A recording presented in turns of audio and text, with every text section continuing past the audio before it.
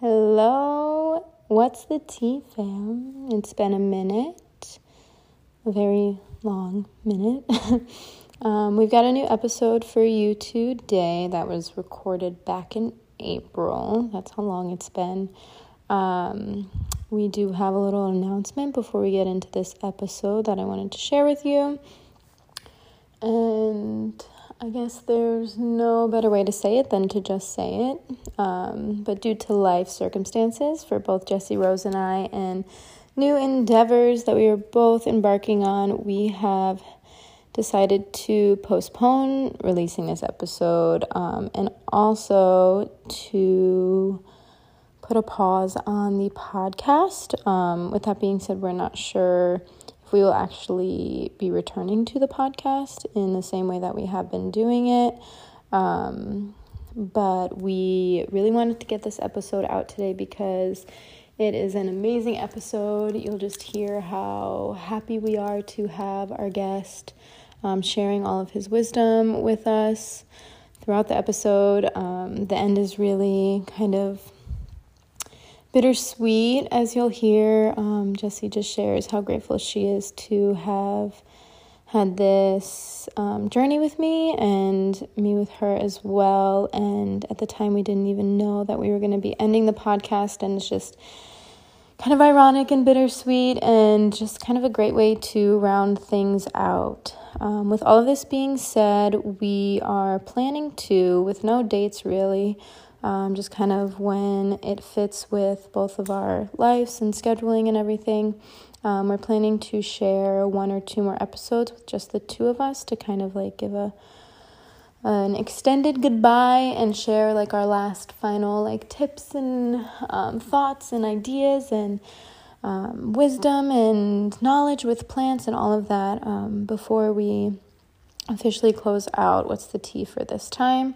We do hope that you'll still continue to use these episodes as resources, as we've had so many incredible guests with so much incredible information and stories to share. And I was just listening back to one the other day and I was like, wow, this is like what I needed at this time, even though we recorded it like a year ago. And it's just funny how things like circle around, and I think that it just kind of follows the cyclical patterns of life. Everything is just continually like flowing in this never-ending circle, the circle of life. Before I get into a little bit more about this episode, I just wanted to share a bit about some of the new endeavors that we are embarking on. As of right now, I don't know exactly what Jessie Rose is working on. I know she's got some personal things with like a move coming up and everything. But also she's doing some trainings and courses and programs so she can continue to expand her personal business. And with that being said, I will link her personal business in the show notes so you guys can keep up with what she is doing. For myself, I have continued to expand my herb shop, the herbal products that I offer to help support mental health and moving into a way of living through your heart. So heart-centered living through slow, intentional, and ritualistic practices and just way of being in general. So make sure you check out the herb shop to see what herbal products I have to offer you guys. There is one that I actually talk about in this episode, the tea that I'm drinking. It is a tea that at the time I was kind of just putting the finishing touches on to make sure that it was what I wanted to offer. And it has now been in the herb shop for quite some time. And it has become kind of a fan favorite of the teas. And it's actually on sale right now. It's the Serene Sleep tea. It's on sale online. So if you wanted that, I will definitely link that in the show notes as well. And then the other big business endeavor that I have going on is Barefoot Alchemist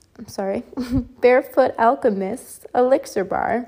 This is a passion project that I have been co-creating with Nyla Brooks, who was our last guest in episode, I believe it's episode 11. Together we have created the Elixir Bar, and we offer intentionally curated non-alcoholic beverages to help support and uplift your mood in different environments. I will link that in the show notes as well if you're interested in checking that out. If you're in the Pacific Northwest, we do different pop-ups, events, markets, and we've got some other things up our sleeve that we are planning to put into the works in the next, hopefully, year. So please keep up with that. And now, with all of that being said, this long introduction, I want to formally introduce our guest on this episode. Today we have Nick from Soul Lift Cacao. I'm really excited for him to be our last guest for the time being because he has so much to share. And as I said, we're just like lit up throughout this whole episode, just talking about cacao, which goes to say a lot about cacao itself too, but we'll get into that more in the episode.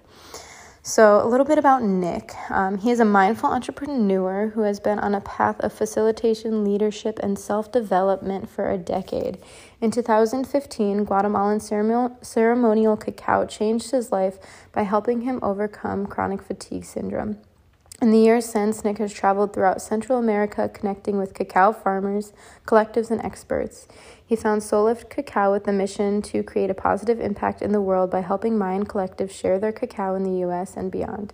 Nick created the Soul Lift Cacao method to provide an ethical and responsible way to share ceremonial cacao in modern settings and to create safe, trauma-informed containers for transformational journeys.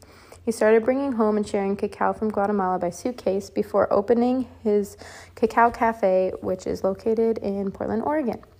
Nick offers tours of cacao farms in Guatemala that he works closely with, and the next one is actually coming up in March, so that's in 2 months, and you can find the link for that with more info in the show notes if you're interested in joining. In this episode, Nick discusses his journey with chronic fatigue that led him to cacao, the differences between chocolate cocoa cacao and ceremonial grade cacaos, traditional practices and uses of cacao, the importance of acknowledgement and giving credit when working with ceremonial cacao outside of its original context. He discusses the supply chain, fair trade, and growing practices and preparations, as well as active compounds found in cacao and what support they can offer to us. And the importance of acknowledgement and giving credit when working with ceremonial cacao outside its original context, as well as a lot more information. In this episode, we are working with, outside of cacao, some of the herbs that we talk about and work with in our teas are rose, cinnamon, star, anise, lavender, cordyceps, chamomile, licorice root, wood betony, and oat tops, as well as, of course, cacao. And we also want to take a moment to honor and give reverence to the traditional cultures that have shared their wisdom and knowledge about the healing benefits of cacao. And we will talk a lot more about that last component throughout the episode. In the resources today, in the show notes, you'll find a lot of different information about cacao, and I just wanted to briefly touch on this, as we'll also touch on in the episode, but we do have a link to a blog post that Nick created about how to avoid cultural appropriation when sharing cacao and why fair trade cacao isn't actually enough. I just really wanted to emphasize those 2 blog posts and what Nick has to share there, because that is a huge topic in this episode as well. So, with all of that being said, let's dive into the episode and hear what Nick has to share with us. So if you're looking for me, stop searching now. Can't you see I don't wanna be found? Not in this world, but I'll return back to the earth to cleanse my soul. Back to the earth is the only place I'll go.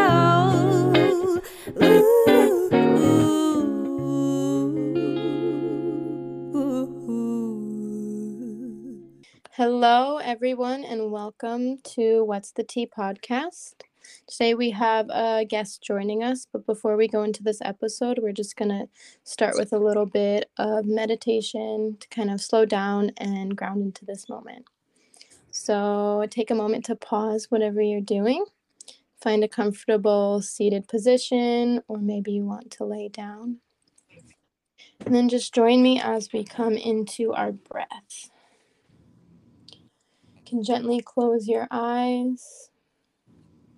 And just allowing your breath to flow naturally.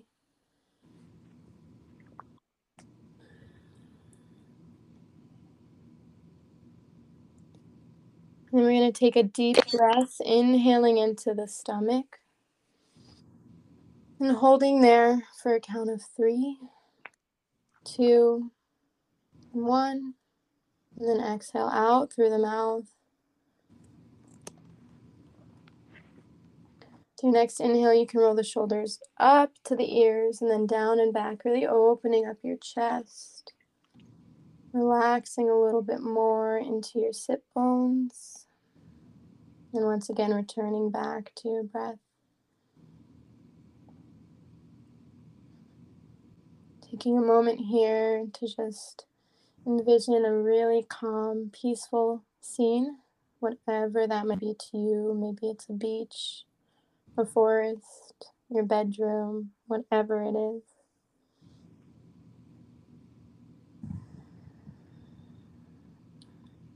Taking a moment to think of those feelings that come up when you're in that peaceful place. Taking note of where you feel this in your body.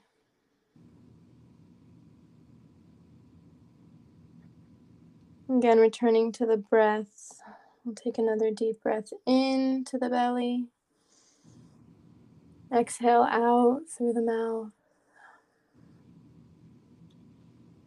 Once again, inhaling deep into the belly. Exhale out through the mouth.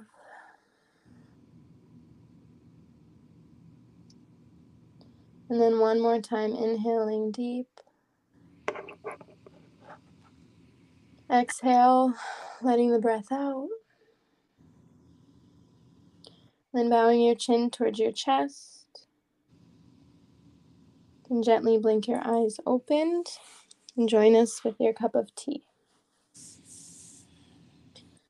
Thank you.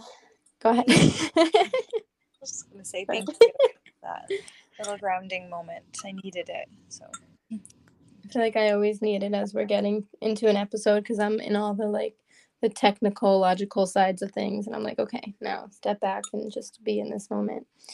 But yeah, as I said, we have a guest, Nick, joining us today. Nick, would you like to take a moment to introduce yourself? Sure. Thank you for having me. It's great to be here and talk with you both. I'm Nick Meador. I am the founder of Soul Lift Cacao. So I currently am based in Portland, Oregon. I'm actually from Detroit, Michigan originally. And that's where I started the brand 6 years ago as what's called a cottage foods business, where I was basically bringing cacao back from Guatemala at first, just in suitcases, and things evolved from there, from just sharing it with friends and leading cacao circles, cacao meditations, to eventually also being kind of nomadic. I moved to California and founded the business as an actual registered food company in 2018, and eventually found my way to Portland, Oregon, where I opened a cacao cafe last summer. So I'm actually able to serve, cups of ceremonial cacao and drinking chocolate to people in person. Cacao has played a huge role in my life too, helping me overcome some chronic fatigue that was going on for years until I discovered cacao in 2015. So that's a bit about me and what I do. And do you want to share with us what you have in your cup today? Yeah, I have a cacao nib tea. So it's not really a traditional preparation as far as I know.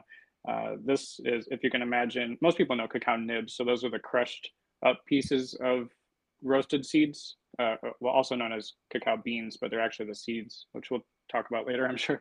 But these are steeped cacao nibs. So it's got a little bit of the flavor, but not as much of the stimulation since it's a little bit later in the afternoon. And I also steeped some cinnamon bark and anise, star anise, and with some raw honey. So that's what I've got. That sounds so lovely. yeah. I don't think I've ever made like a tea with cacao nibs, now that I think about it, which is kind of crazy for me because I love my cacao and I love my tea. So I'm gonna have to try that one. Made a tea from the husk of the seeds, but it's a little bit harder to get cacao husk these days. So nibs are pretty available. Wow. Yeah, I have like a huge jar downstairs that I go through them pretty fast. It's great. Jessie, do you want to share what's in your tea? Yes, sure. So I think I was just feeling into my heart today, and I just was feeling called to just be gifted by the medicine of cacao. So I have some cacao in here as well.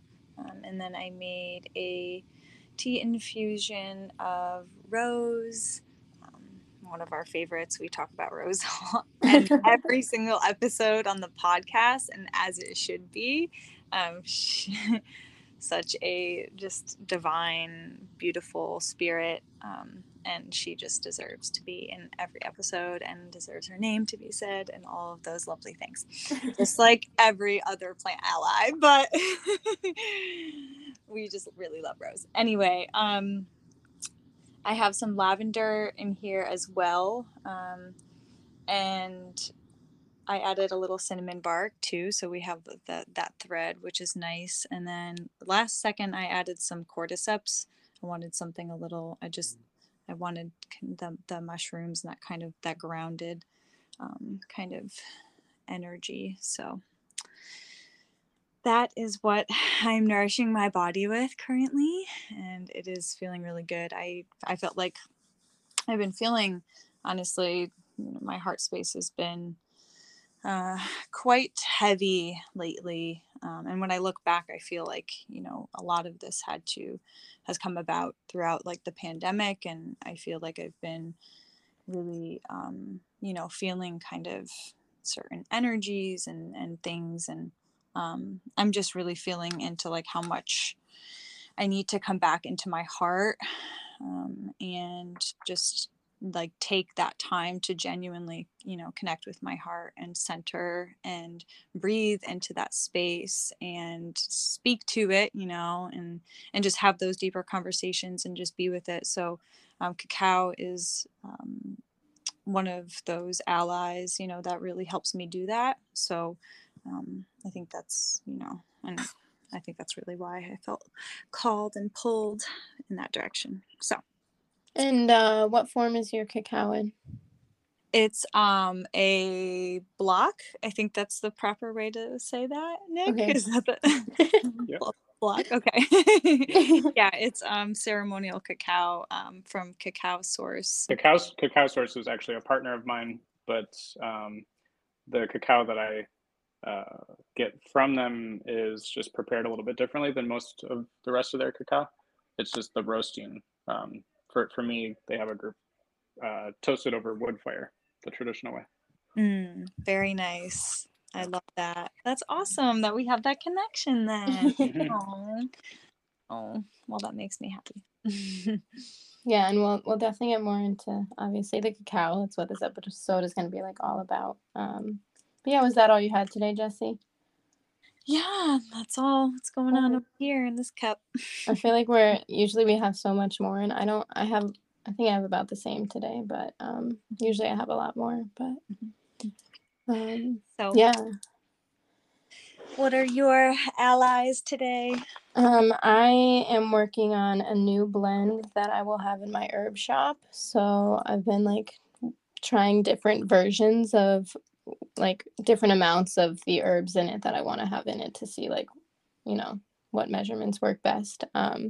This one is going to be called Serene Sleep, but it's only like 4:00 here and I don't need to sleep right now, but I definitely need the serene aspect of it because I've been running around like crazy for like, I think since February, and it's now April.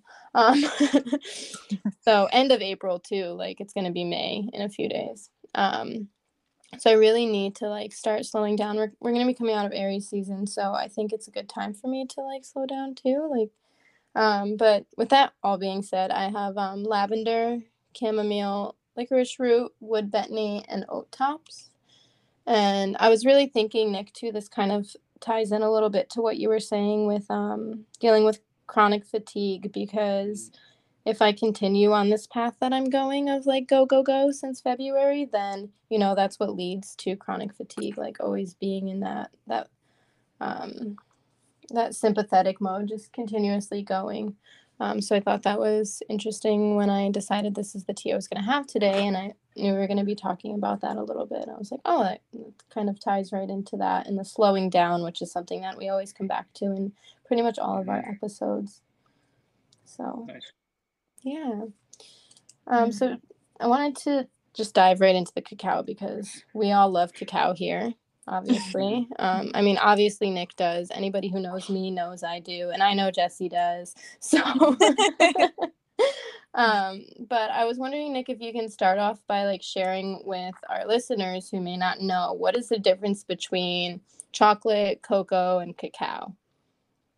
Sure. Yeah, I think of it like a spectrum, really, because there are so many different shades of ethics and quality and just care that goes into the different steps. So, uh, most people know hot chocolate mix, which would actually be like a more processed cocoa. And cocoa is more of the French word, cacao is more of like the Spanish word, but really they both refer to the original tree, the Theobroma cacao tree, which grows pods on it. And the seeds in those pods are what we call cacao beans. They're not actually beans, they're actually seeds. But yeah, most people don't know what comes before the wrapper of the chocolate bar or the hot chocolate cup that they get. And uh, it's really complicated. The more I work with cacao, the more questions I get. It's like I'm always learning new things, or there are myths that come through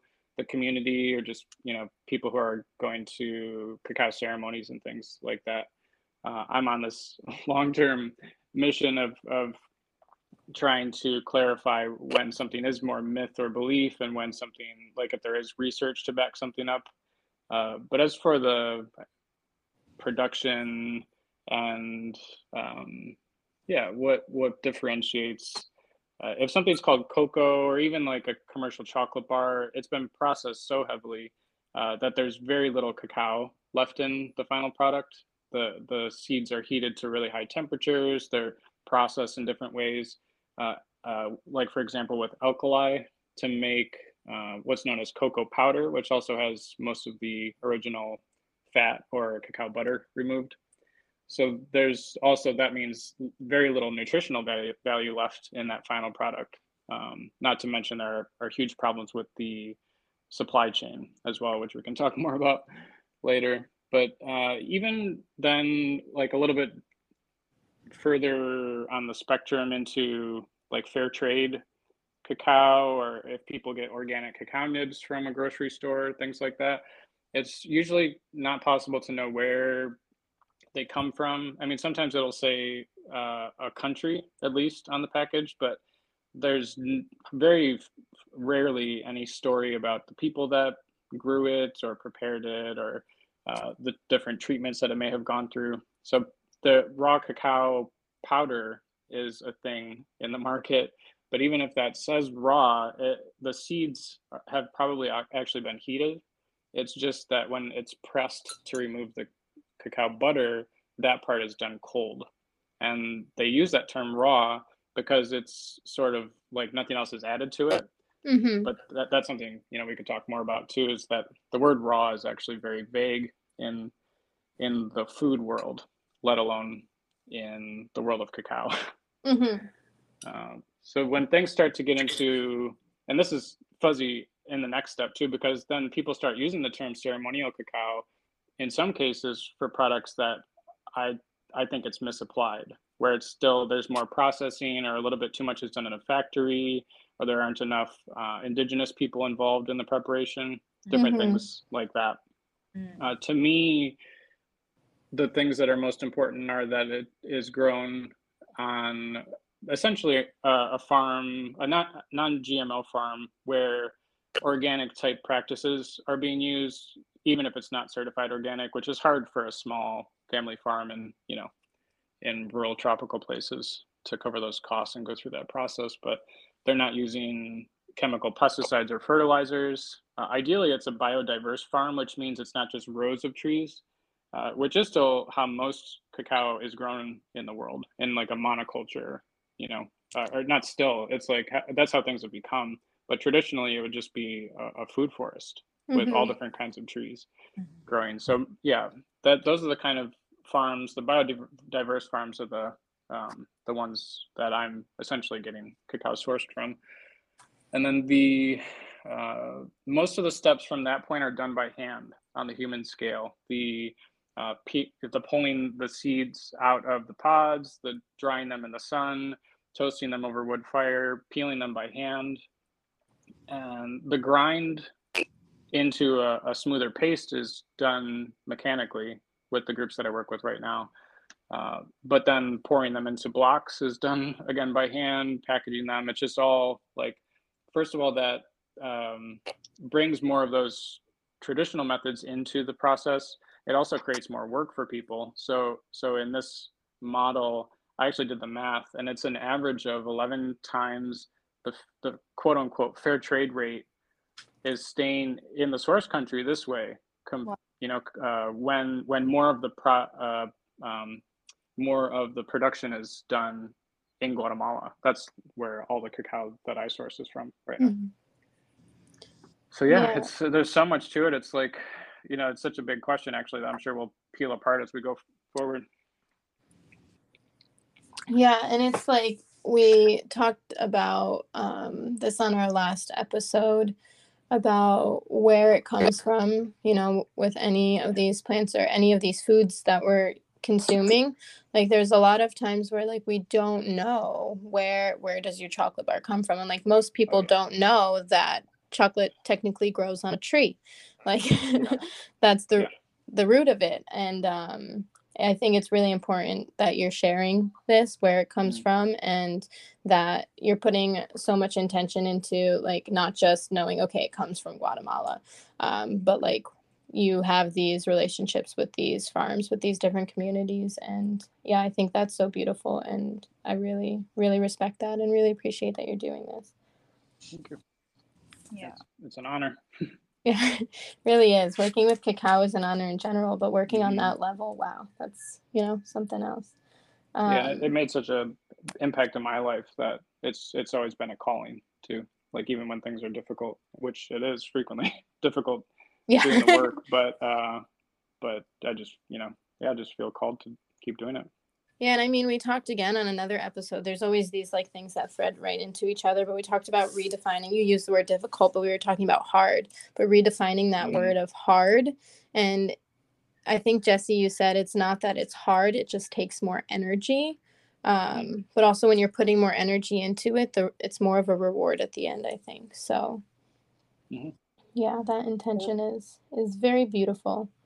Yeah. I was wondering if you can share with us a little bit more about how cacao has really helped you with, you were saying, like moving through that chronic fatigue, and any other ways that it supported you. Yeah, the chronic fatigue started 2011, and for a few years I was just getting all kinds of medical tests. I was going to naturopaths and other alternative medicine, type practitioners, even working with shamans, and just basically trying anything that I could find. And obviously being in it too without having a concrete explanation, I was just really afraid too, because I was hearing stories of people who had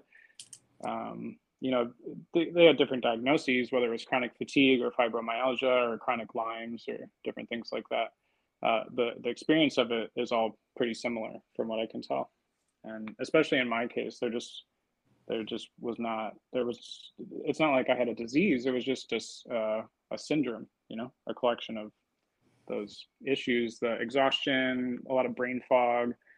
Like at one point I couldn't even read very much, or sometimes I didn't feel comfortable driving because I was so fuzzy It was yeah, just really intense for a while.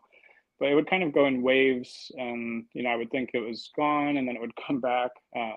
In retrospect, based on actually, I went to the Mayo Clinic. If I don't know if you're familiar with that, but Yeah. the one in Minnesota, I went to in 2014, I think.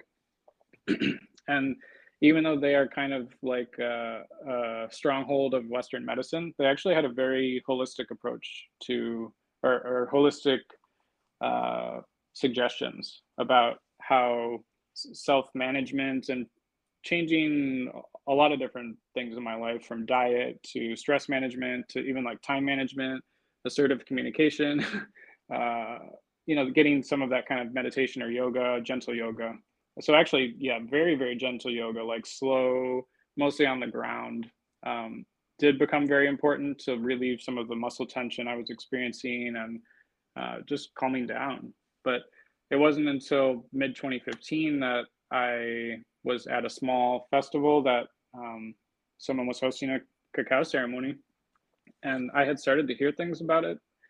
Uh, I think by like late 2014, but at first it just sounded silly. I had done different spiritual practices up to that point, but I could not imagine what the point of uh, yeah, a cacao ceremony would be. It just didn't make sense. And I thought, as a lot of people probably do, I thought maybe they were just like contriving something to create a new experience for people.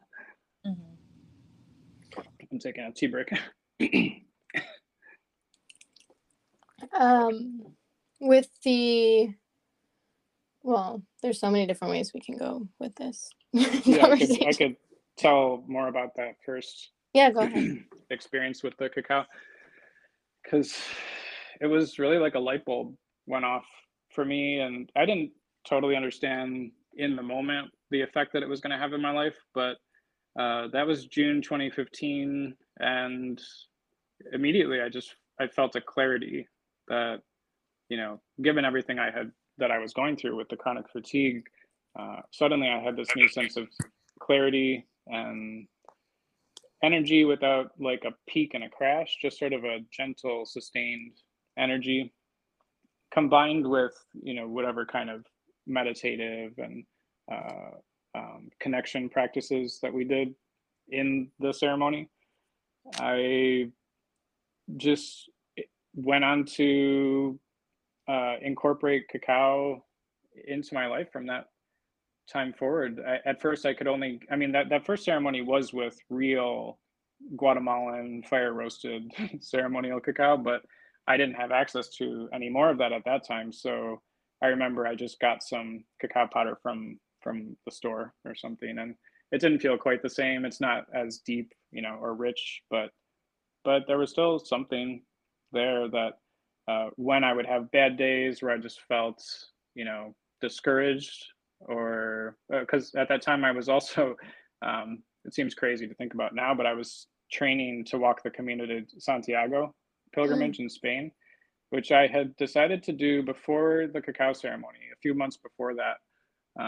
The movie Wild with Reese Witherspoon, which is based on the book of the same name, about a woman who goes through a huge transformational journey by walking the Pacific Crest Trail for thousands of miles. And I knew I couldn't do something like that with the health, situation that I was in, but I had a friend who had walked the Camino, and she told me about basically every night you stay in a hostel just for the pilgrims, and it just didn't sound like there would be quite as much through the mountains or having to carry a huge pack. But it was another one of those things where I just felt that I had to do it, like like that sense of calling, and I had some cacao powder with me during the training and the pilgrimage itself, which ended up being like 40 days of just walking every day. um, but that experience, and it's like I still dealt with some of the chronic fatigue for about a year and a half from that point, but each time I would have a new experience like that, it would rewrite my beliefs of what I thought was possible for me, given everything I was going through. because even early 2015, I just thought I was going to be really sick forever. And so that, I think, was my first, you know, thing that I integrated from experiencing a cacao ceremony, or working with ceremonial cacao, even on a personal level, is the ability to change the way we see ourselves and what's possible in our lives. That's so beautiful and like so inspirational. I have like so many people I'm gonna share this with. I Yeah. think that need to hear it. Yeah. Yeah, that was really profound. Yeah, I Thank love how you for- said that you like brought the cacao powder with you. Before I ever knew that like ceremonial cacao existed, Yeah. my journey with cacao started when I was doing my culinary nutrition program, and we had to choose a illness to work with throughout the program, and then at the end we had to teach a workshop with some healing foods for that, like teaching how to prepare them and what they can help with for that condition. And I chose depression, and through my research I found cacao, and at first like I, you know, it was kind of like, oh, like cocoa chocolate, like, but then I like found raw cacao powder and I started working with that, with like elixirs and different things like that. And when I was backpacking, I backpacked for like on and off for a few years around the world, and I would always carry cacao powder with me. And everyone would like make fun of me because I just like pull out my cacao powder. One point I was like on this island that had like no electricity, no roads, like nothing. So I didn't really have access to anything. So I just like poured my cacao powder into my water and like shook up the bottle and just drinking my cacao. But yeah, Nice. it's something that, yeah, once you kind of have it, you like don't want to go without it because you know how powerful it can be. Sure. And even the superfood side of it, even store-bought cacao powder, it has theobromine, which is that energizing compound that's, there is caffeine in it too. I discovered last fall when I had some of my cacao tested. But yeah, a lot of people in the ceremonial cacao community say there's like little to no caffeine in cacao. It turns out that's not true. There's That's good caffeine. to know. Yeah, but for some reason it doesn't feel the same to me. Like I can't really drink coffee or even black tea. I crash too much, and I get the withdrawal thing the next day. But yeah, what I was saying though about cacao having that theobromine that's energizing, and again, even the store bought kind would still have some of the so-called happy neurotransmitters, like I think it's serotonin and anandamide and a couple of others that have really long names that I always forget. Yeah, that's what I was gonna say, the anandamide, because yeah. For those who don't know, that was like one of the first things I learned about it. It's nicknamed the bliss chemical. So I was like, that sounds like it can help with depression. Yeah, and it's chemically related to THC, actually, the main active compound in cannabis. But anandamide is not, well, nothing in cacao really is that mind altering. Or like I've heard one person in the cacao community use the term psychoactive, which I don't really think is appropriate, because to me we stay in our ordinary consciousness with cacao. It's not a drug, or it's not a psychedelic or anything like that. Yeah, and I think with the caffeine, like you were saying, you experience it different, because I do in the same way. Like I would have never guessed that there was caffeine in cacao. And I cannot drink coffee either. I can do teas, but coffee is like a huge no for me. But I think it's because it's different energetically, where like cacao like really brings you into your heart. So it's more of like a calming energy that it gives you. I guess it's energizing, but not in the sense that it's like overstimulating. It's more of like a grounding energy, I feel like. Yeah. I've seen cacao even in some sleep supplements, which wouldn't work for me personally, but I could see that. From like a science standpoint too, like because it allows the blood vessels to relax while stimulating the blood flow. So it's like promoting kind of like both that almost feeling of awake, but also the feeling of relaxation. So it's kind of, and it's like the balance, I think. And it's really lovely that we get to, like, we can feel the effects of that too, very deeply. Yeah, and it goes Like back to awakening like the heart, like that kind of energy. But soothing yeah. soothing the nervous system, relaxing the muscles and the joints, and especially, it's really so high in magnesium, so it's Oh I yes. can see why it was like really supportive for you, Nick, especially with what you were moving through. Yeah, and while we're on the topic of like, talking about everything that gives cacao its power, like the science behind it.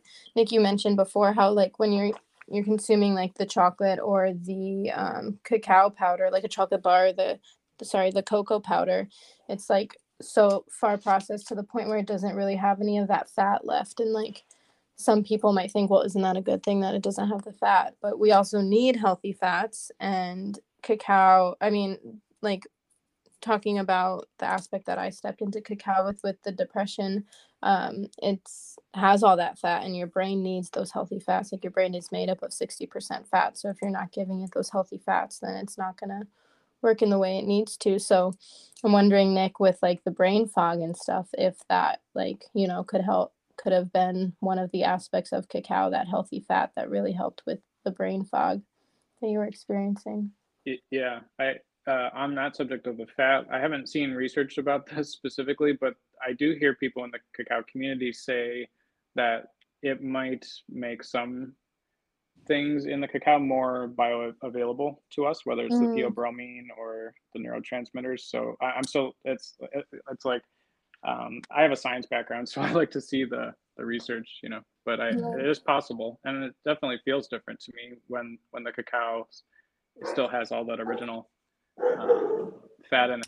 Yeah, aside from the fat, I think the theobromine is known as a cardiovascular stimulant, so it increases our blood flow, and then I've always thought then it's like the brain is getting more oxygen because of that too. That Yeah, makes sense. Yeah. it is oxygenating the brain. Yeah. Yeah. Yeah. And, you guys are talking the science side of it. And I started with the science side of things with my nutrition certification, but I really focus on the like energetics now. And we can see the reflection in the science and the energetics. So you're talking that it helps with the cardiovascular system, and is also like energetically very opening for the heart. So we just see that parallel there between the science and the energetics.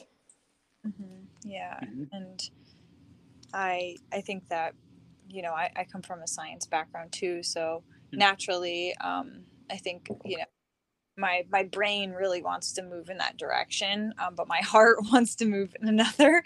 So it's really nice when I feel like the two can merge. I mean, they can always merge, and I think they always are. But like when there is that science, and people have like put money into the studies and the research to kind of like just kind of validate that piece of us, and I don't know, but I think so many people can relate to that. And, that's how I feel like many people become open to, teas and herbs and Yeah. trees and things like that. It's kind of, I feel it's, people can access and understand that in the mind. And sometimes, maybe we have to go there to then be able to drop down into the heart and be a little bit more accepting of it. I'm not sure, but I'm I think a lot of people are pulled from the science, and hopefully cacao cacao will get you in your heart. So Yeah. Yeah, and I think it's like something I've been thinking about a lot lately is the things that we can explain like with our human language. Like we have the words to explain them, and then there's the things that we feel that we can't exactly explain. And it's like the mind versus the heart. And I think that a lot of times if someone has an experience like using herbs or using cacao, like it's just kind of really hard to understand because we're so so used to being in the mind, but the herbs really help you to come into the heart and then really feel it instead of like it's just a different way of experiencing. But it's not something, and I think it's something that is so unique to each individual too, where it's like I can like tell you how like Rose, again, I always go back to Rose, but how Rose has like opened up my heart in a very energetic way where it's allowed me to give more love and receive more love, but also to like set those like firm boundaries and like not get walked all over or anything like that. I can explain that, but like someone's like, okay, but like how? And they want to see the science. But it's something that you have to like really experience yourself to understand. But also on the other end, science is kind of catching up to those feelings, and we've got some studies now on like the like frequency of like plants and how like I think it's the electromagnetic frequency of the heart resonates at the same frequency as like plants do, and like science is actually starting to be able to measure those things, so I think that's really really cool. Yeah. And as you were speaking, I was just like reminded about like how cacao is just so deeply connected to the brain and the mind, and it has such an affinity for that space in the body but also in the heart. And I feel like it's such a beautiful medicine to kind of like clear and cleanse that channel, that connection, and open it and balance it and like harmonize it. And yeah, I just picked that up from kind of what you were saying somehow. Yeah, So and like with those feelings, like those are things that are just like natural to us as like human beings, as like living beings on this earth. And with that, I kind of want to thread it into like the traditional uses of cacao. If Nick, you want to like share a little bit about that. Yeah, yeah, and even going bridging from the superfood or nutritional side of it, the other side of it to me is the plant medicine side, and even that's, I think, I don't know, it might be kind of a modern term, or at least it's not really a term that I've heard indigenous cacao workers or Mayan guides use. They do refer to it as a medicina, but um, a lot about the historical uses is still kind of shrouded in mystery. I'll say that. Over the past 6 years of traveling through Central America and talking with cacao farmers and uh, you know, collective coordinators and Mayan guides, it just seems like there's a lot unknown right now, or unknowable even, because first of all, the colonial the colonial invasions that happened 500 years ago disrupted things, but really even over the last 100 years, even more damage has been caused because um, foreign governments, just even thinking about the US, it started to interfere with a lot of the governments in those parts of the world to disrupt democratic elections and create the opportunity for big American corporations to make a profit by taking advantage of the people in those countries and extracting the products or natural resources. So an example is in like the 1950s, there were CIA operations so that I forget I think it was United Fruit or something, but it was in order to get cheap bananas, basically.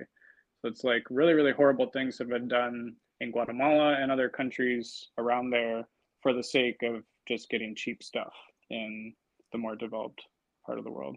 I think it's important to preface, any attempt to talk about the historical use of it uh, for conversations in the U.S. or other parts of the world with that fact, because it's also just a very sensitive subject, which I've found over the past for about 5 years now. I've also been involved in conversations about, is it even appropriate for us to work with cacao in a part of the world where cacao doesn't grow traditionally or just outside of the original context. So it's like this confusing time where it's not really possible to know fully what the original context was, and yet it kind of seems like cacao is just bounding leaps and bounds around the world right now, wanting attention. And so it's definitely an ongoing conversation about what's even the best way to try to find out what the historical uses were, because too much rushing in that attempt could cause harm. Going into indigenous communities and like trying to get it all straight when they might have been very isolated and not used to that kind of like outside presence.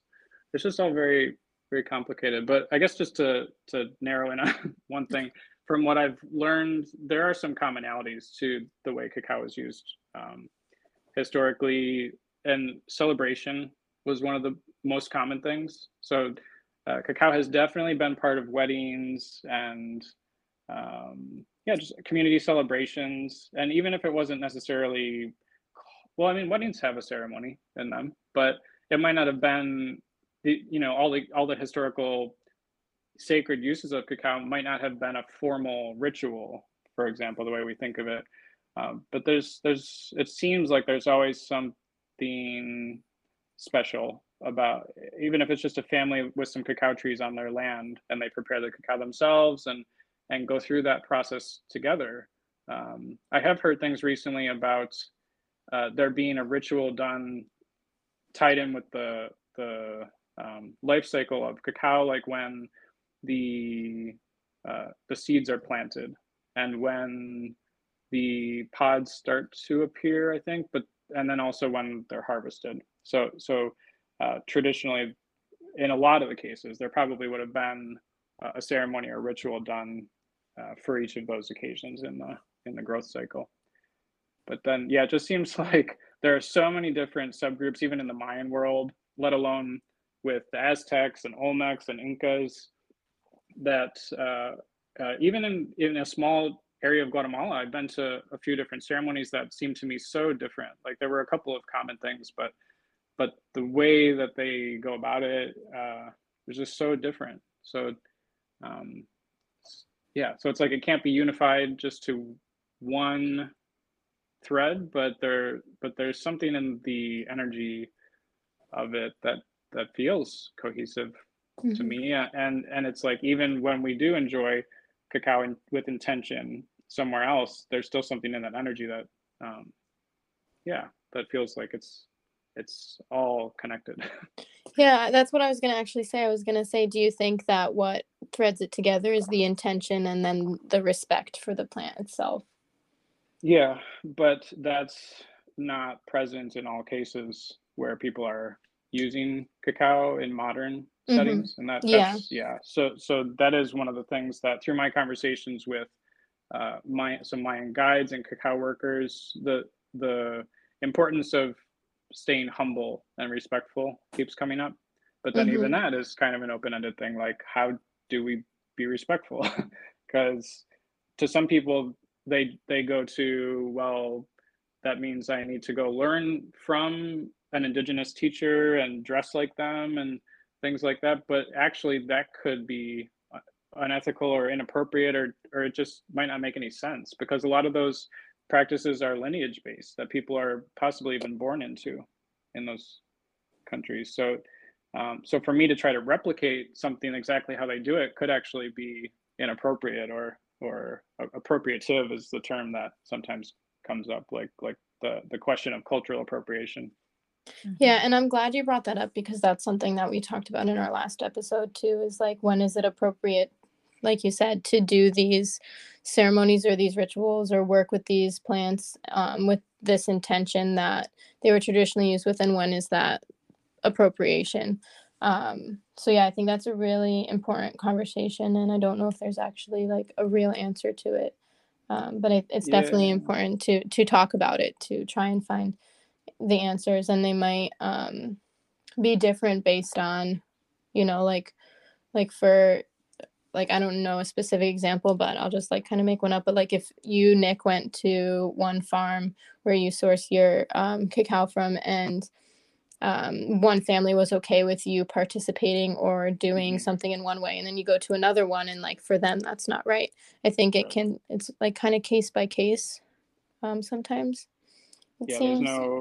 there's no diploma for like being an approved cacao, facilitator. And yeah, like you said, even if one group, even if I had a deep relationship with one group and they gave me permission to work with it, there are still going to be people on the internet that see that I'm a person with mostly European heritage and who wasn't born in Guatemala or a country like it, and not know the work I've done or the relationships that I've built, and then just kind of assume that I'm causing harm, which has definitely happened in my case.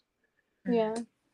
So it's an ongoing conversation. I think there are some really clear, it's, to me, there are some clear boundaries, like things not to do with Cacao based on things that have happened in some of the kind of like spiritual expat circles in Guatemala and other places.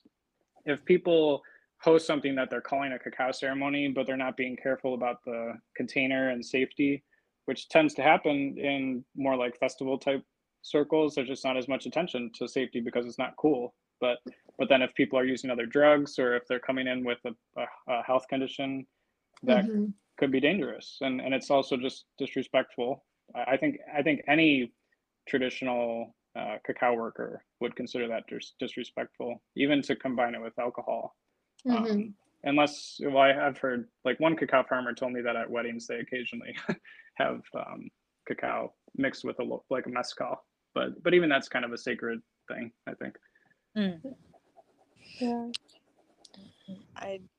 I want to thank you, Nick, for first for doing all this work, for your connection to cacao and to the land that it grows on, to um, all of that, and for bringing this conversation up, or taking it this way in terms of like cultural appropriating and just really understanding how to respect these allies. And this is why me and MK are doing a series on sacred plants, because of course, I really believe that all of our allies deserve such reverence and intention and appreciation, and like moving from that that heart perception. And they all deserve that, but there are some, sacred power plants that, really, really were used ceremonially. And, I think it's just so important to be mindful of this and to be aware and to make, decisions that move in alignment with, I don't know, just I've been cycling through a lot of this. Even I teach yoga, and I've been, really going down some deep rabbit holes within myself of, is this even, really appropriate for me to teach, and for me to share. And it's been a lot of kind of shadow work, and a lot of, me looking at everything kind of through that lens. And it's something I'm figuring out as well, and trying to, bring acknowledgement to where these teachings and these practices came from. I think supporting those communities is really important. That's the biggest reason why I support Cacao Source. Me and my friend, who we will have on this podcast, she's getting her business up and running. But we searched for days and hours for a cacao company that we felt really energetically, respected the traditions, the land, the soil, that everything, that supported Mayan practices and women's collectives, and even sustainable packaging. Like we it was like, oh no, this we're really, really tried to be so conscious of all of it, and we finally found one that we felt we could really connect with and genuinely support. So I think that with everything, even we talk about sage and Palo Santo and all of these allies. I think it's important to be really conscious of where we are getting our products from, and the love and the energy that is going into that, because that is also, you know, really going into our bodies. And I want to, just thank you, Nick, for your work, and I look forward to supporting you. And I'm happy that we are sharing your company, you know, and are able to support you in that way. So as you are supporting Cacao and just bringing reverence to, even, you know, especially I feel like the spirit of Cacao, you know, it's really special to hear about your experience, and it's really so sweet and precious to hear those moments of like people walking their path and walking in alignment, and just walking reverently with the allies of the earth. And I'm just happy. Mm. The end. No. I'll stop now, but it's really beautiful to hear. And yeah. Thanks. Yeah, I'm realizing we haven't even talked much about the experience. Well, you know, the subjective or more spiritual experience of Cacao. I just there's even more to the sourcing. Or I guess where my mind went with what you were saying is, for example, with a practice like yoga, I think there is a difference between a product and a practice in terms of cultural transmission, because and because things are still so kind of fuzzy with Cacao, or it's like an emergent thing of what are best practices for working with Cacao outside of its original context. That's why, to me, it's so important to be careful with how we are sourcing it, and to make sure that it is sustainable for the earth, that the way the cacao is being grown and harvested is regenerative, and, you know, bringing more nutrients to the earth, and capturing more carbon dioxide from the atmosphere instead of the opposite, and to make sure that people are being paid in more of the money staying, you know, towards the source in the supply chain, and that people just have safer working conditions. There's a lot of problems in the chocolate industry with even like human trafficking and forced child labor in West Africa, that people don't know about that either, with the chocolate bars that they, you know, get from the grocery store.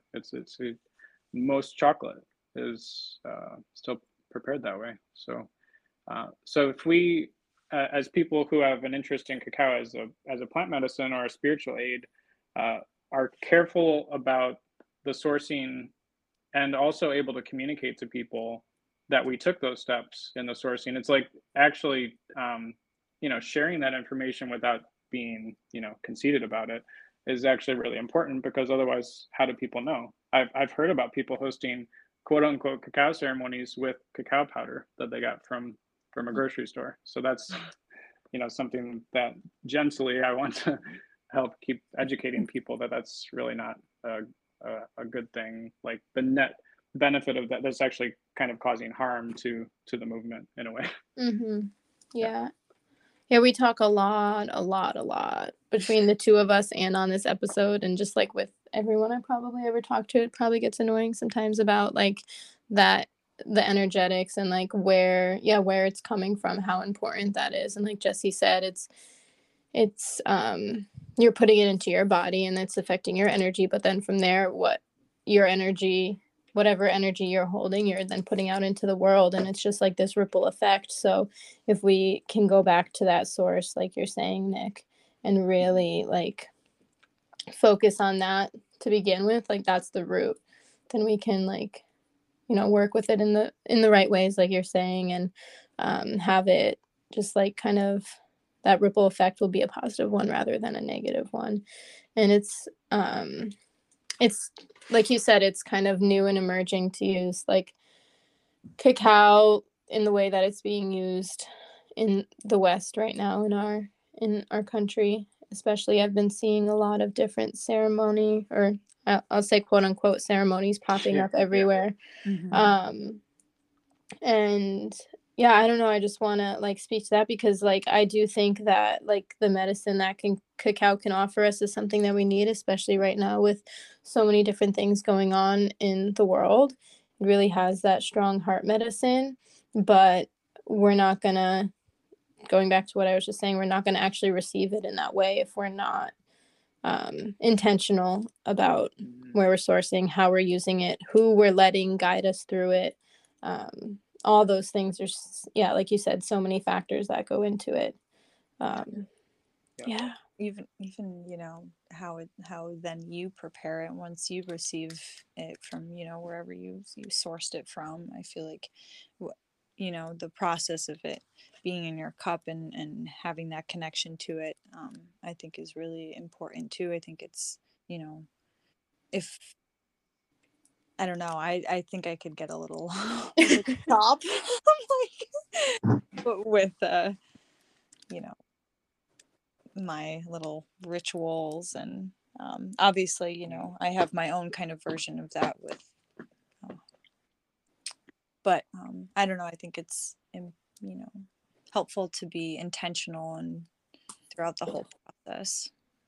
Yeah. And I mean, we touched on that too, Jesse, in our last episode when we were just kind of going over the different plants that we wanted to talk about with the Sacred Plant series. But like when it comes to like cannabis and coffee and mushrooms and all of these different things, yeah, the energy that's put into preparing it. And obviously cacao, I didn't mention that, but we're talking about it, so it's kind of supposed to be given there. But how it's being prepared before us, like, really matters. And like Nikki, were talking about how your partners in Guatemala, all the farms that you work with, they do pretty much everything by hand, and that's such a beautiful way to do it. There's so much energy going into that rather than just like running it through a machine. And yeah, I could like talk about that forever.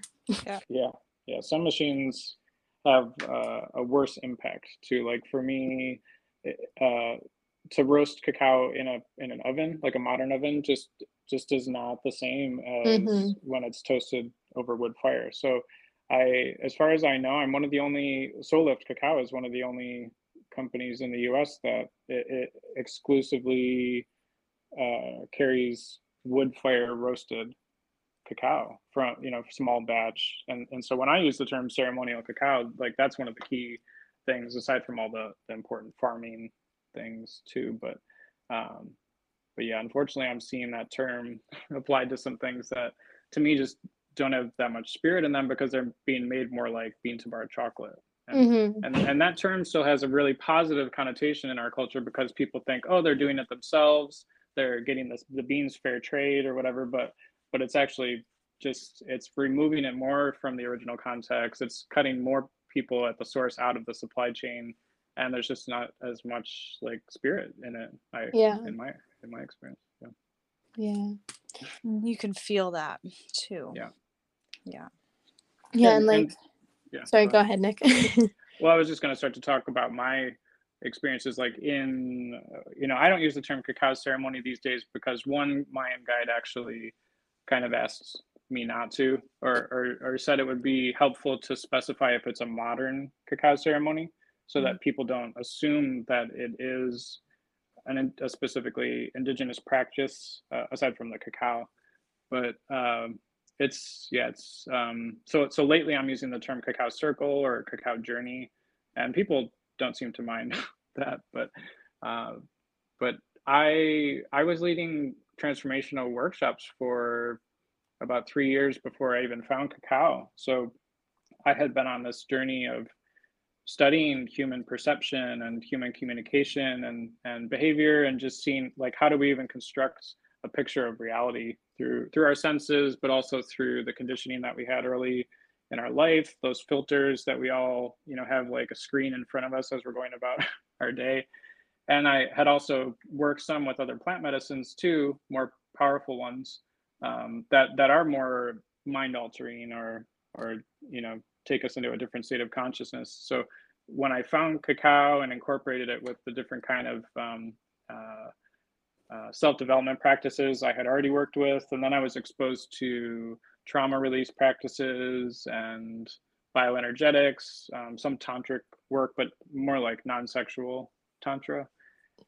Just all these things started to come together into what I now call the Solip Cacao method, which is just a basic outline of like starting if I think about a cacao journey or a ceremonial experience that I lead, to me, it's really important to have an intention.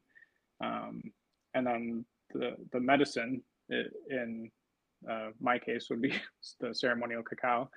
And then to have some embodiment practice, whether it's breath work or shaking or guided movements, um, some interactive or connective kind of experience. So that is towards the end of the journey when people can have a chance to maybe rewrite some beliefs or just use communication in a different way that feels more empowering and liberating. And then at the end to have another circle where people can talk if they feel called to about their experience overall and hopefully integrate it, which to me just means putting it into words or finding a way to incorporate some learning back into their day-to-day life and their identity, like how they see themselves. So cacao works for all of that because of the things we've talked some about, how it puts people more in touch with their heart energy. I think it puts people more in touch with their body as a whole, just their like inner sensations or their felt sense of being, a human in this world. And so that's why a lot of definitely Mayan practices have a lot of focus on connecting with the ground and a really deep awareness of us being in relationship with the earth, what like a lot of indigenous spirituality does. That's a pretty common thing, I think, around the world.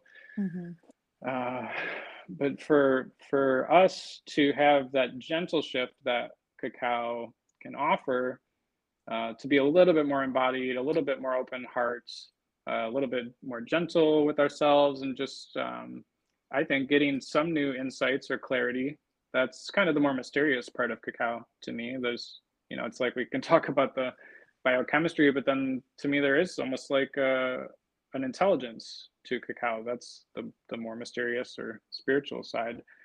But it's so subtle that if somebody has ceremonial cacao and doesn't do any kind of introspective practice or a ceremony, I think they're still going to benefit and possibly still get some insights or a different sense of direction about their life, but they just might not be as aware of it on a conscious level. Whereas to go through that kind of a held journey with a trained facilitator who knows how to keep things, like safety in to take that into account, I've seen people make huge changes in their life. Not just me, but yeah, I've seen. I mean, even as something as simple as a held space for a group meditation with cacao once a week. I was hosting those in 2016, right when I first got back from my first trip down there. And within a couple of months, I saw people just starting to find the courage to make those big changes in their life that they couldn't muster before. So it's like a lot of us know that something's not working or that something needs to change, but we just feel afraid to take the steps, or we don't have the resolve or the dedication. And I've experienced, and I've seen others experience cacao helping with that, like giving that little bit of sense of clarity, but also being like a friend that has a hand on our back, like, you got this. Just keep putting one foot in front of the other. You can feel out the right path, one step at a time, instead of trying to figure it all out at once. Yeah, I think you kind of said, like, you said so much there, and I think all of that was really great, and really beautiful, and just, yeah, really explains how cacao can really help so many ways. And I also want to add that cacao is very powerful, as are like many other herbs. But you were talking about like doing those meditations with the cacao, and like within a traditional, or okay, I guess it would be a cacao ceremony that you're leading, because as we said, we don't know exactly what a traditional one would look like. Yeah. But in like the more ceremonial side of it than just the meditation, you're still including all these other different practices, and it's not just the cacao alone that is going to change you in those like you said, it works very subtly. But when you're combining herbs, cacao, like all of these different practices together, it's definitely life-changing. It's like the plants help to guide us, I believe, but we need to put in more work. And I think that when we're talking about like overusing and abusing different sacred plants, I think that's sometimes what happens is we're like, oh, like I'll use like cannabis as an example. Like I have anxiety, so it's gonna go away if I just like smoke a lot of weed. But that's not how it works. You have to like there needs to be more intention, and there's a lot more that goes into it than just picking up one thing and like leaning heavily on that. Mhm. Another thing I've noticed in some of the Mayan ceremonies or just the teachings of guides is the idea of offerings. So we in the Western culture we think of like what can I take to or what can I get out of this thing, like what can I get out of cacao. But so much in the Mayan spirituality is about what can I give. Mm-hmm. And so I was I recently co-hosted a cacao tour through Guatemala, and I was fortunate enough to be in two ceremonies with different Mayan families, and one of them actually put cacao blocks in the fire, Mm-hmm. and honey too. Honey's another. I was surprised to see that. So in some cases, it's like anything that's available to them that comes through their land, or that it's like that becomes part of the spirituality, it seems, and a ritual offering of the thing to whatever their conception is of God or spirit. Yeah, it's really hard for me to put that into words, but when I witnessed it, it's like I could feel the importance of it. Yeah, and if you saw someone like here doing that, you might be like, oh, they're wasting it. Exactly. Yeah. Yeah. Yeah, I work for a family that is from India, and I've seen a few of their rituals that they do during holidays, and it's all centered around giving to whatever it is that they're celebrating. And they'll take like ghee, which is like something that I have trouble with like letting go of just a little bit because like I would love to make my own ghee, but right now I'm not in a space to, and it is expensive to buy. So I'm like, oh no, like I don't want to like let go of any ghee, but they're just like offering up their ghee. And I'm like, watching it, I'm like, oh goodness. But yeah, I being in herbalism, like that's something that we do as well, is offering like a thank you when we like are foraging, or so many other times too, but that's like the specific one I can think of. Like I have a little cauldron filled with some different like bits and pieces of plants, and I'll take that out with me and offer it back to the earth and give thanks. But that's something that is definitely missing in our culture, and yeah, we see it as wasteful. But I think we have this idea that there's not enough. There's the scarcity mindset, but there is so much. It's just about how we use it. Because if you think about, this is probably another topic for another day, but I'll just go with the thought really quick. But if you think about how much we do have, and then how much we give away, or how much we not even give away, but just throw out. Yeah, I'm just wondering why there is such a scarcity mindset. Why we don't give more. Yeah. A lot of fear. Sorry, go ahead, Jessie. A lot of fear around that. Yeah, and cacao can help with that, right? Kind of chained heart type of protect my heart, protect my body, and the questions of safety, and there's a lot. Yeah, and like it's said that like the opposite of love is not hate, but it's fear. So we can move back into our hearts and like really, like I said with cacao, like or I was talking about rose, but cacao too, because I use them together so many times. But really like letting you give love and receive love at the same time. If we can move more into that, then maybe that fear and that like you said, the fear with the scarcity, Jessie, like maybe that can kind of dissolve. At least I hope. Yeah. Yeah. It's interesting thinking about how much access I have to cacao right now by all the different variety. I currently work with 4 different varieties of pure ceremonial cacao, and it's just I've been doing this work with cacao for 6 years now, and uh, even at the beginning it seemed like it was a craze or something, but every year it grows more and more, and with opening the Cacao Cafe that I have in Portland, Oregon, part of my intention was to introduce it to, to kind of like reach beyond the choir, to introduce it to people who have not done spiritual work, or who are maybe just more like foodies who are interested in gourmet foods, or well sourced um, foods. But even historically, I think unless somebody had cacao on their land, at least I've heard things about it being used more by royalty or things. I don't Mm-hmm. know if that was more in Aztec culture, because in Mayan culture, it just seems like the cacao trees were all over the places that were hot and humid, and people, even just the way cacao comes into the culinary arts and food. I mean, that's a part of Mexico too, like mole sauce, which I think food is just as sacred as anything more formally religious or spiritual. But I have heard some people concerned about access with cacao, partly because of other foods like quinoa. I've heard, became very difficult for the locals where it's grown to get.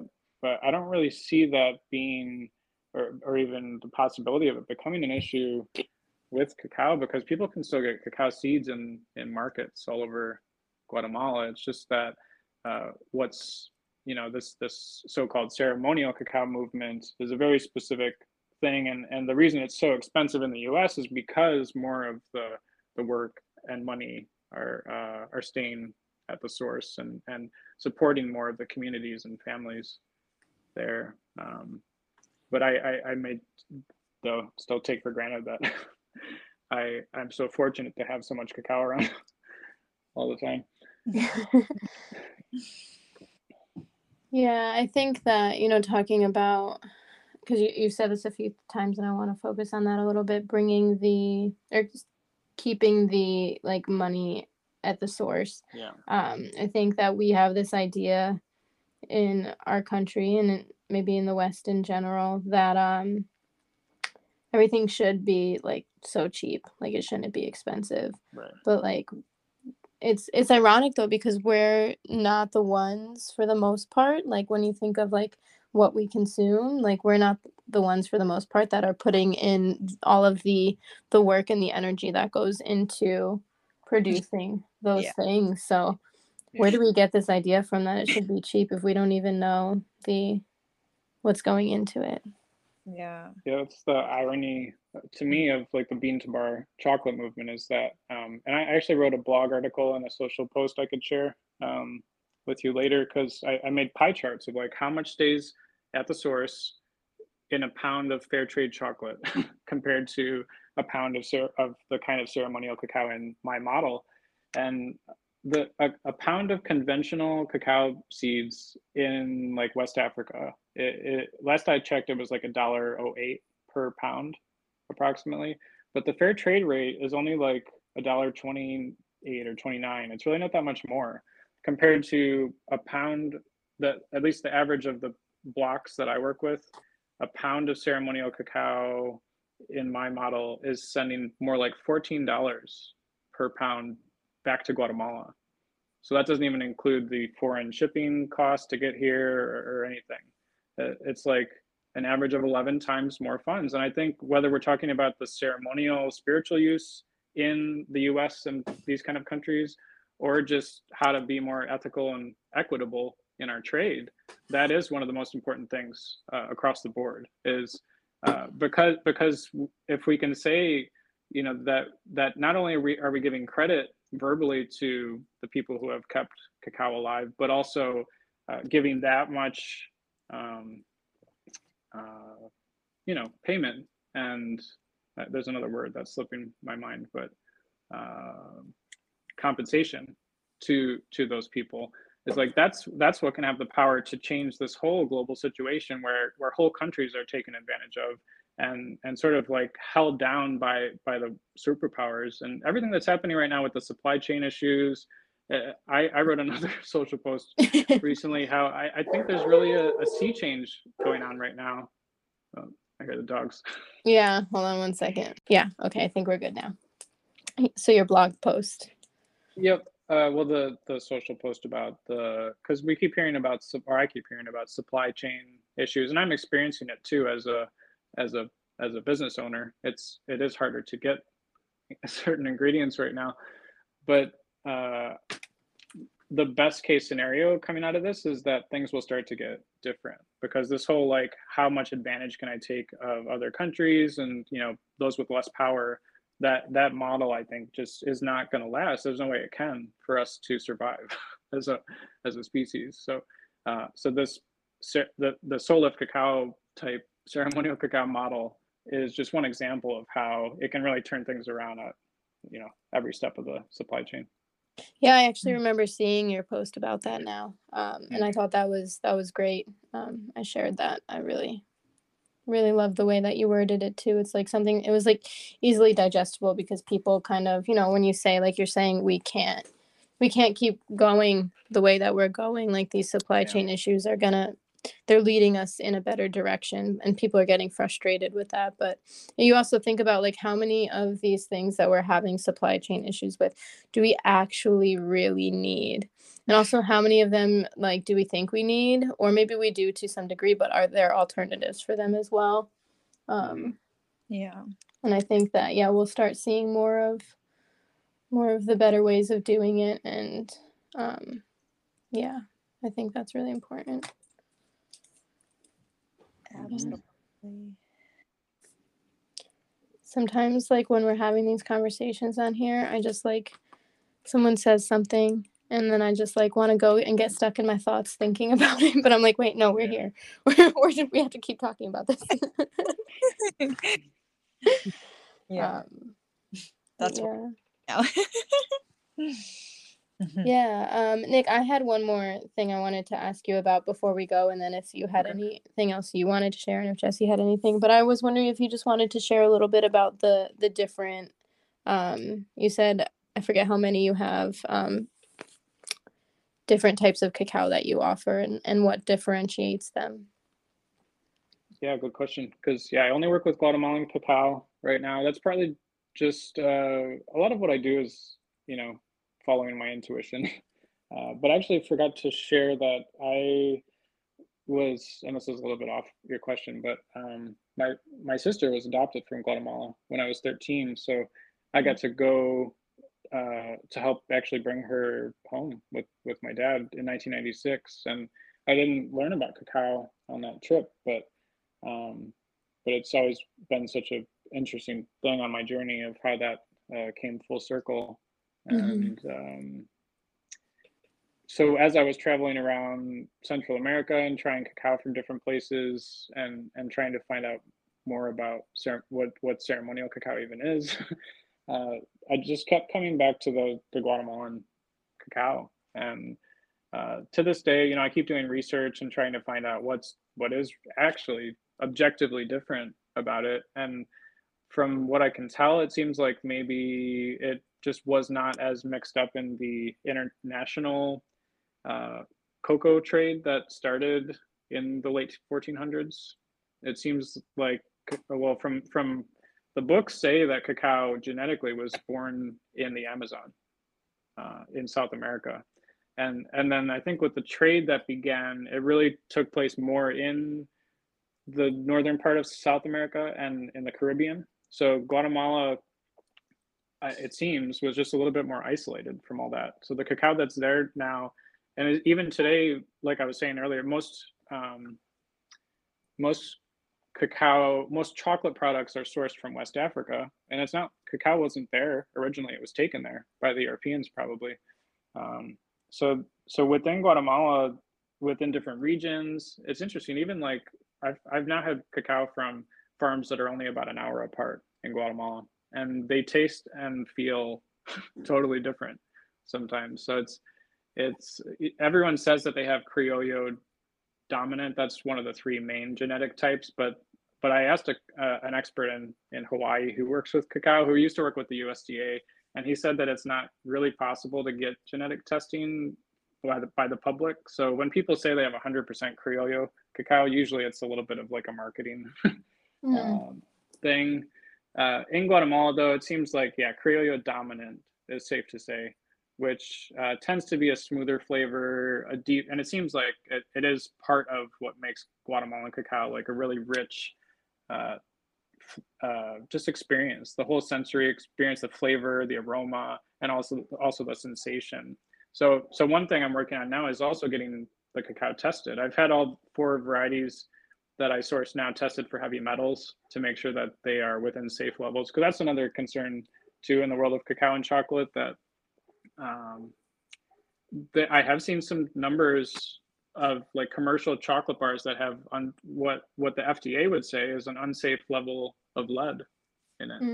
And even like when it's the FDA saying that, that's I feel like you want even like under what they're saying, because that's just saying kind of like the baseline, but yeah. So and then the EU Commission publishes some data on cadmium. That's the other. So lead and cadmium are the 2 concerns, but I've had all mine tested, so they're within safe levels, and I'm also starting to get them tested for caffeine and theobromine content.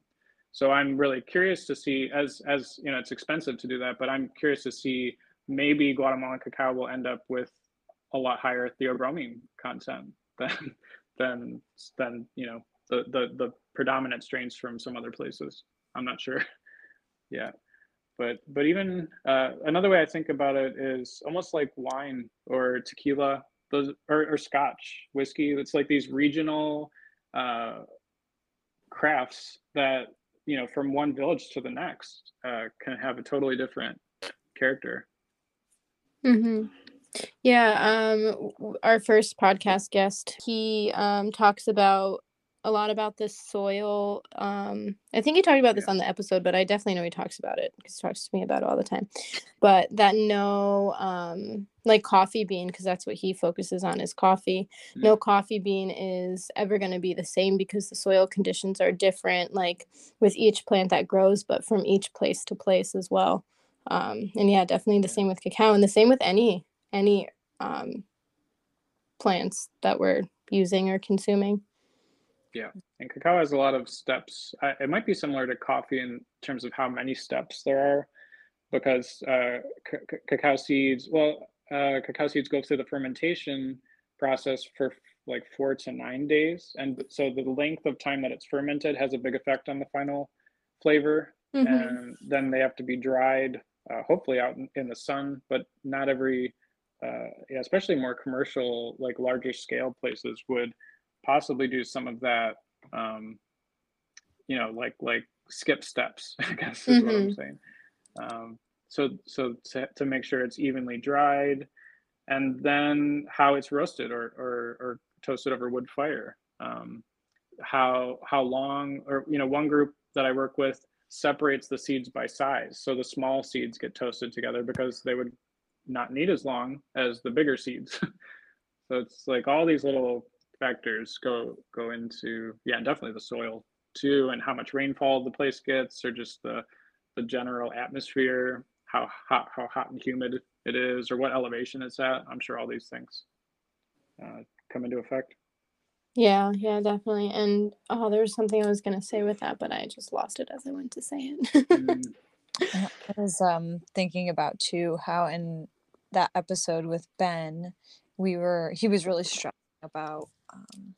on the importance of biodiversity, and it's like really threaded into this conversation as well, like bringing light to the individual ecosystem, you know, where it's coming from, and also supporting that. And I've been just really thinking about that so much, and how I can be a part and serve and support in that way.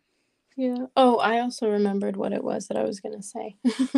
Yay. You were talking about drying them out in the sunshine. And then when we energetics too, that gives like you have that solar energy now really infused into the cacao as well. Yeah. We see that with so many, I mean, our vegetables, like, and Yeah. so Yeah. many, Yeah. cannabis, like all these things that are, really grown inside now. Yeah, and like And culinary mushrooms, they can have vitamin D in them, but only if they're grown in the sun.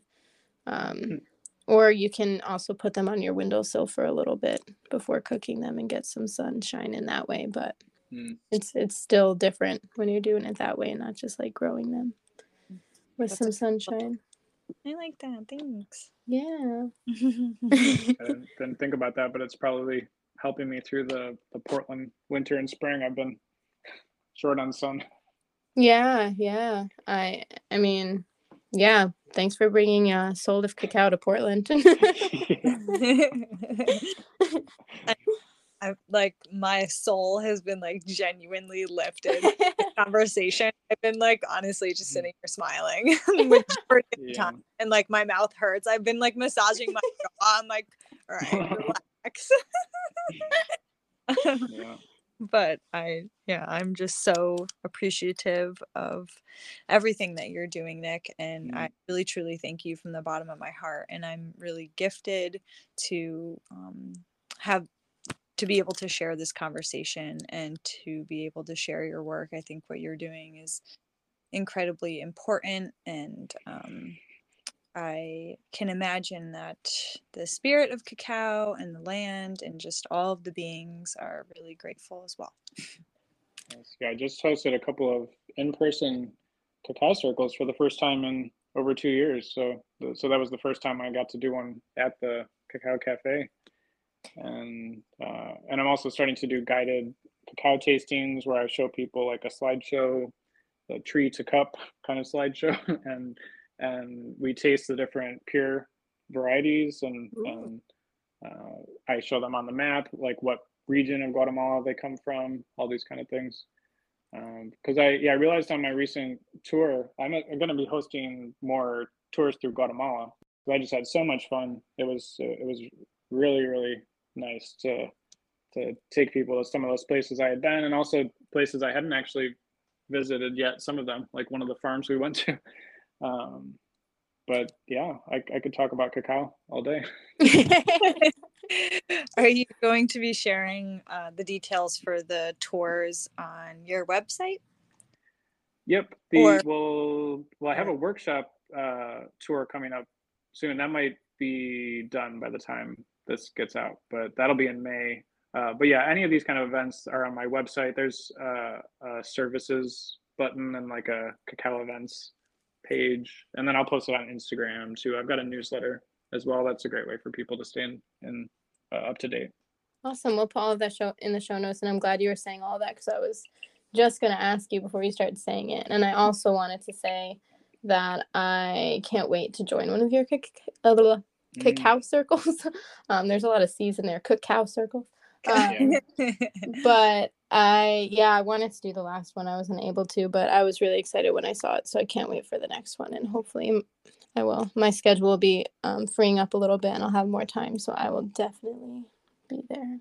And maybe I'll come join you in December in Guatemala. I was planning to go in August. But right now, August is like tomorrow, it's looking like. And I don't know if I could swing it. So maybe I'll wait till December and join you. Well, maybe we'll both join you because I was very interested in that. It had been 4 years for me since I was in Guatemala, and to go back after working with cacao so much in my private space, especially with everything that happened with the pandemic, it was just so refreshing and a real reminder of why I do what I do, because it can be extremely challenging sometimes to to run a food business, to open a brick and mortar during the pandemic. It's all been a lot. these past couple of years. Yeah, I forgot what I was gonna say again. I keep doing that. I like it, so I like think of it and I'm like, oh, I want to respond to that, and then I Well, get you're so saying into the about the next thing. tour, about the next tour, The maybe? tour, yeah. I don't know what it was. It had something to do with that, but I don't know. Maybe it'll float back. Maybe. But yeah, so we'll share all of those in the show notes. Do you have an idea, Nick, of when your next circle might be, or are you doing them like a regular type schedule, or just I kind was of? just testing out some different days and times recently, and I at this point probably won't do one again until mid-May when I get back from my US workshop tour that I'm going on. So I don't know. We'll see. Okay, well, we'll definitely share the link for your website and everything in the show notes. And yeah, I think, is there anything else anybody wanted to share before we go? Well, I'll just say thanks a lot for having me. It's been, yeah, really great time talking with you both. And yeah, just it's always an honor to share my experience with Cacao, which, yeah, it's been a privilege.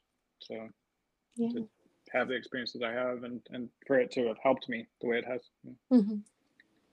Yeah. One other note, like in response to that, I was talking to a friend the other day about storytelling and how, like, in traditional cultures, storytelling, like people who would like tell all these stories was like, it was like this great thing that people did, right? That's how like a lot of like traditions and things were passed down too. And I feel like in our modern culture, we see like the storytellers as like kind of like annoying sometimes, like, oh, they never stop talking or they always have so much to say.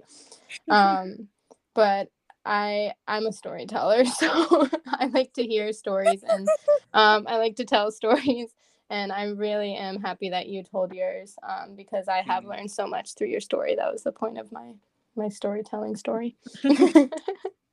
Yeah, thank you for sharing. Yeah. Well, And just sorry, go ahead, Jessie.